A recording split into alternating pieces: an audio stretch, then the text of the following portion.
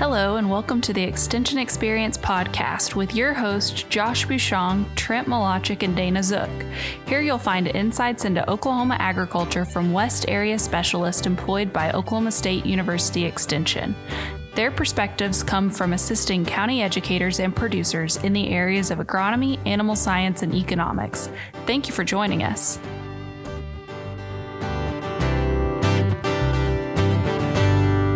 Welcome to the Extension Experience podcast. I'm Dana Zook. So this morning I'm with Marty New, my colleague from the Southwest. Good morning, Marty. Morning, Dana.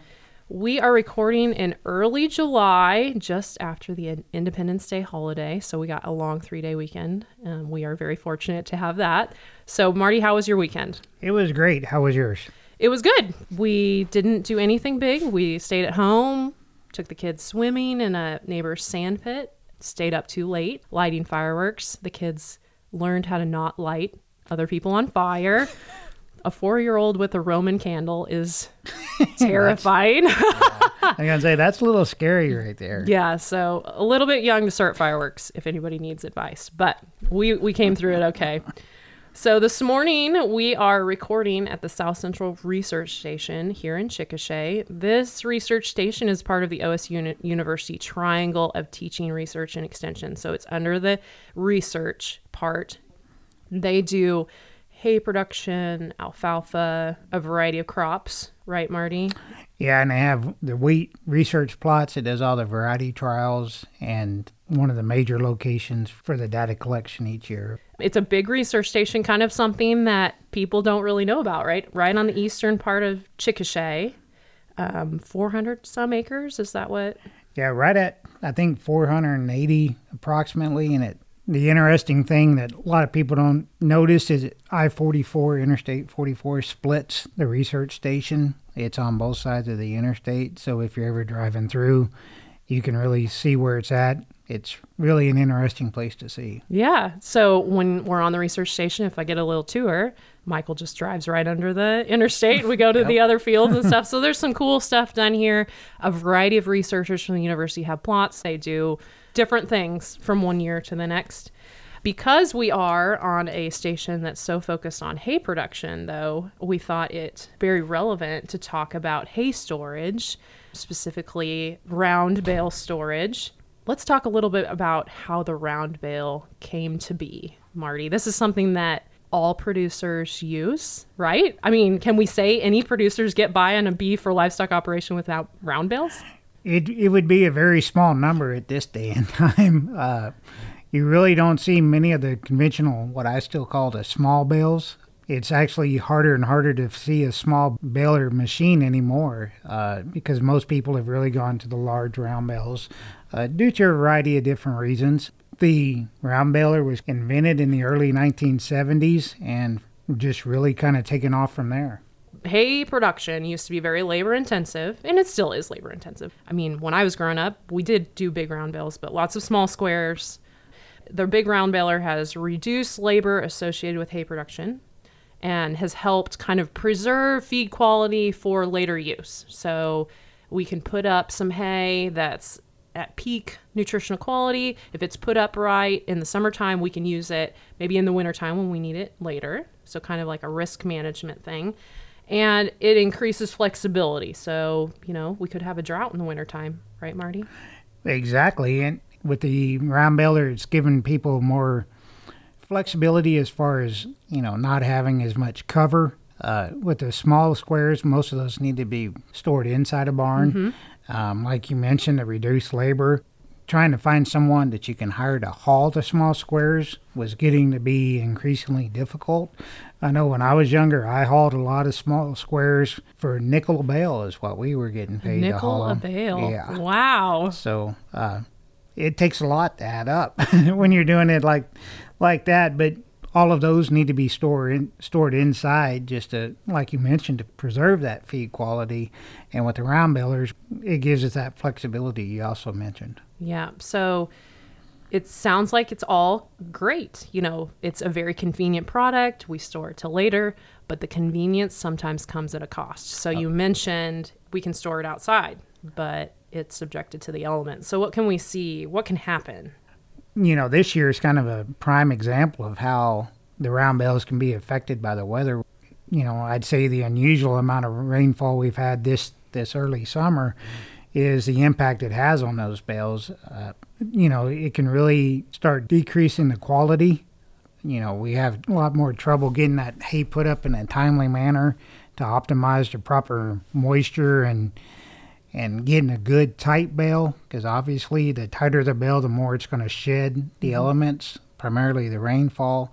And that's the key component of all of this. Once it's put up good and tight, it gives it that capability to be able to shed water in a more efficient way than being a really loose bale, which I kind of related. It kind of turns into a sponge at that point in time, and just kind of gets real spongy. And if you really see those bales that are loose, they kind of really start to squat. They lose the shape of a round bale. It kind of a mushroom top bale or it kind of something. becomes a mushroom type look. And the other way it really impacts that, if there's a lot of guys that haul the hay out, it's harder to stack on trucks. True. They can't get a good load to really strap it down good. And it has a huge impact on that as well. So round bales typically are moved a variety of times, even if they don't move from the ranch. I mean, you're going to move them a variety of different places. Absolutely. So that is a really good point. Now, how much rain have you had in the last week and a half, Marty, down at your place? You live kind of Comanche County. Yes. Right? I've had right at 5 inches. Here at Chickasha this morning, they were saying they've had 9.2 over the last week. So think about that. Exactly. 9.2 inches or even 5 inches in 1 week. There's not a lot that we can do to really prevent some of that spoilage on the outside of that bale from occurring. Of course, we typically are more fortunate the farther west you go in Oklahoma, a little bit less rainfall. Bale quality really is I think probably can be assumed that it's a little bit better, just because the less precipitation. As you move east, of course, more precipitation you have, whether it be snow or rain or whatever, that can really decrease hay quality. So this is very commonly used product in, we'll say specifically beef industry, and nutrition accounts for around 40% of a beef cow budget. Yes. Okay, so 40% of the cost of every cow is taken up with purchased feeds, grazing costs, harvested feeds, that sort of thing. So bales kind of work their way in there. And so if we have spoilage, that's not free. It's impacting the bottom line, and anything we can do to increase the efficiency and quality has an ultimate impact on what we're wanting to achieve, producing the final product. So it would be great if we could store all of our bales inside. Right, Marty? Absolutely. And, that's, I'd say, the pie in the sky, but I would say less than 1% of the producers probably have that capability. Yeah, have the capability to store all their hay inside. Yeah, sure. Preserve. I do know of one producer in southeast Kansas that I work with that did kind of make a hay barn for all his round bales. Now, is that realistic to most producers? No, like you said, 1%. So let's just assume with our conversation going forward that most people store outside. Yes. Think about the shape of a bale. Okay, we're going to get into geometry. Marty, help me out here. Most of the volume is in the smallest outer edges. So I had to write this down. My math is down here. Listeners know that I'm not as good at math on the fly. So the outer 2 inches of a 6-foot diameter bale equals about 11% of the hay within that bale. Right. Okay. That's 11%. If you lose the outer 2 inches, that's not very much. No, that's not very much at all. I'm thinking of a ruler here. And that could be easily lost just in the last week. For sure. And like I mentioned, if it's a bale that's really loose already, as that squatting occurs, you're increasing that diameter of that bale. So basically, that area is actually getting larger. And then, of course, like you mentioned earlier, where the bale is touching the ground, that's the next portion. Wherever the bale is touching the ground, that's the place we see spoilage. So it will kind of absorb like a sponge. Right. Just kind of wick it up. And I think it's also important that with the way the weather is right now, when you move those bales, if it's already wet, that surface that you're moving them on, if it's wet, to me, that's going to even absorb even more moisture at that point in time. Yeah, so if you're placing them on a surface that's wet, Right. add to even more problems. There's been researchers all over the United States that have looked at this. So can you put rock down? Or some people use oil-filled pads, which is sometimes gyp or limestone. That can help. Some people have used pallets to place bales on to keep them up off the ground a little bit better. I don't know. Have you heard of any other ways to store, Marty? Those are the primary ones I've seen. I've seen even some try to lay down railroad ties to try to create a surface as well. But at the end, some of those are actually going to add cost to it. So you kind of weigh in those options. But probably the most common that I've seen at this point in time that's been effective are these oil field sites. Because basically the surface has already been created and it's a good level flat surface that can be beneficial. Yeah, so hopefully the surface drains water and that sort of thing. That's the biggest deal. I think of where I would stack hay on the edge of the field probably sometimes was just bare ground. And so if it's bare dirt, that could be your only option. You may be limited, but it's good to think about those surfaces as you put that bale down because that's where it's going to reside for a period of time. Well, and another thing to also consider if it is on bare ground, like you mentioned, is if it's wet now, the chances of it being like that in the wintertime or when you're trying to move those bales either to feed or locate to a different location, it's going to be even wetter in the wintertime due to more precipitation. Primarily, even if we get snow or ice, you just want to make it easier to get in and out of those areas as possible. Yeah, so the snow we had this winter. Oh, my Right. goodness. So even thinking about the ease of access, remember that, right? What you want to also think about, and what we forget, don't put them in kind of in the shade, under a tree row. We want to place them anywhere where the sunshine can get to them. I think of horticulture questions. Full sun flowers, they like full sun. The bales also like to be placed in full sun. Not partial shade. Yeah, that's right. So what can we do since we are placing them outside? What can we be done to preserve hay quality? And let's talk specifically about placing them in certain directions or that sort of thing. Sure. We see a lot of bales just lined up, butted end to end, and I think that's really important. The biggest key that I've seen is when they're really tight in a row, they maintain their quality much better. You can really tell that as you start to move them over time because once you remove that outer bale, you can really tell how the weather has impacted the other bales because you won't see that damage to maybe the top 2 inches. But running them east and west versus north and south is also a way we need to look at it. I prefer north to south. Usually we get north and south winds, kind of get wind flow going through there versus east and west. Some areas will allow you to do that. Some areas won't. So, what fits best to your situation. But I think the critical thing is just getting them good and tightly stacked is going to help you in the long run. Yep. So another thing, spacing your rows apart so that wind can get through there. We say 4 feet, 3 to 4 feet is what I've seen, maybe farther. And if you want to keep the weeds down in between, make sure you can get your mower through there or something. If you want to take it that much farther, I've heard that before. So spacing is important. Well-drained surface, like we said. And we talked a little bit about this earlier on, but getting a good thatch or putting the hay up so there's good thatch on the outside of the bale helps shed water. So we want leaves on that alfalfa so that it's a good solid thatch. And we say net wrap preserves hay quality a little bit better than string. And that's because in a round baler, the bale has to go around and around and around and around when you have string inside a round baler. With net wrap, it just has to turn that bale 3 or 4 times. Right. It just basically what we say is it just wraps it. And plus you get more surface coverage than the traditional string. And I've, there's lots of different types of net wraps out there as well, but I think they all do a good job. And I think it's also good at maintaining the circumference and the density of that bale as well versus the string. It doesn't break off a bunch of stems on the outside of the bale.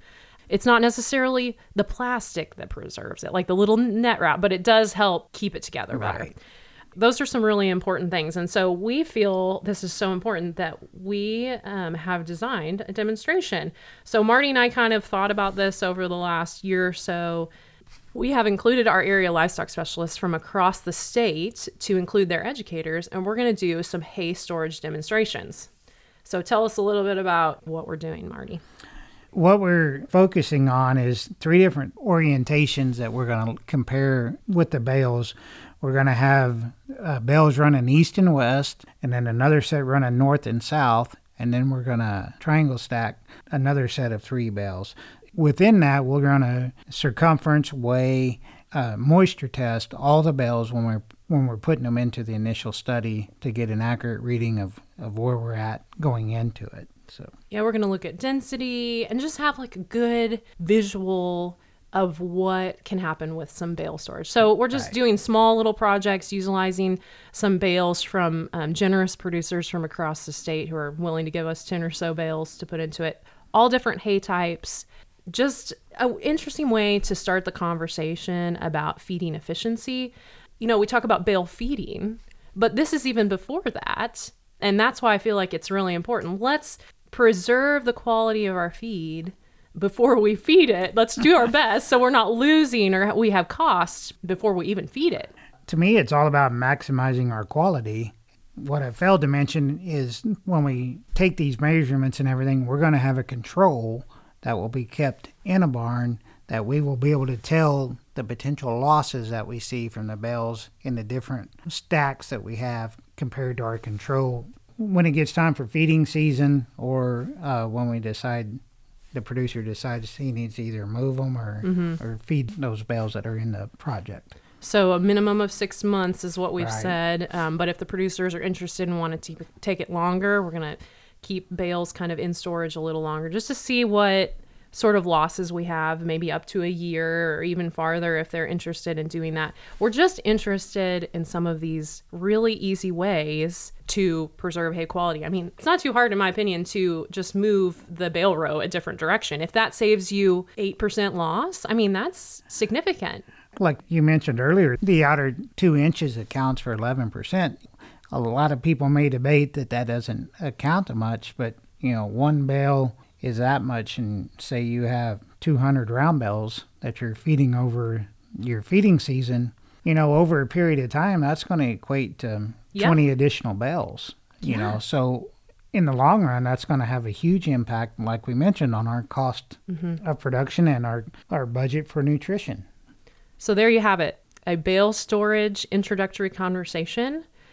We hope to come back to you maybe in 6 or 8 months, talk about some of the things we found. We hope that some of our listeners can take advantage of some of the meetings we have associated with the bale storage demonstrations, associated with feeding efficiency. It goes hand in hand with cube feeding. You know, absolutely. It's all of that. So thank you, Marty, for joining me today. You bet. Thank you. Everybody enjoy this cooler July weather. Stay safe out there, and we'll catch you next time.